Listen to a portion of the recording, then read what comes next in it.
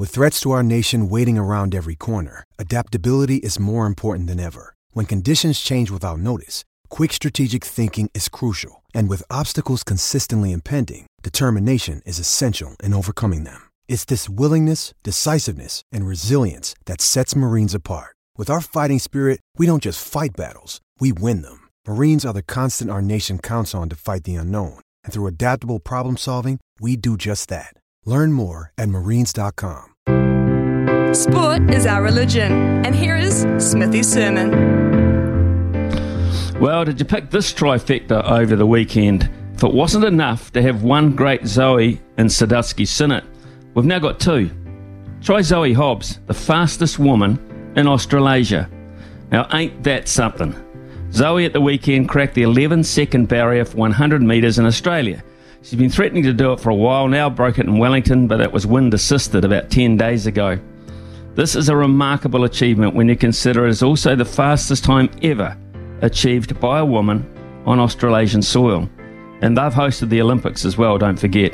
10.97 seconds, her new PB, would have placed her 6th at the Tokyo Olympics and is the 2023 market leader. Truly, truly brilliant.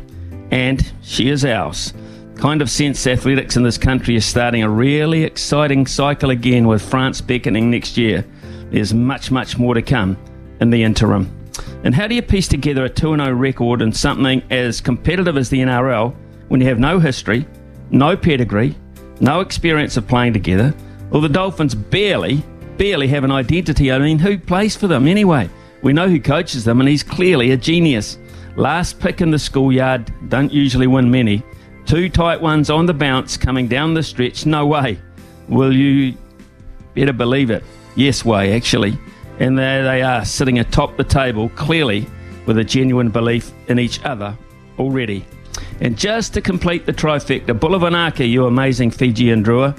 Well, what a clutch victory over the Crusaders in Lautoka. Spectacular. The next All Black coach is now 1-3. Razor took a punt on some relative newbies who couldn't get it done, and outside of Christchurch, it's a pretty special thing. The Drua have a lot more Super Rugby traffic headed their way this season. Pack a hard hat with your passport, people. 2 points in the islands will not be a gimme. This could be just the start.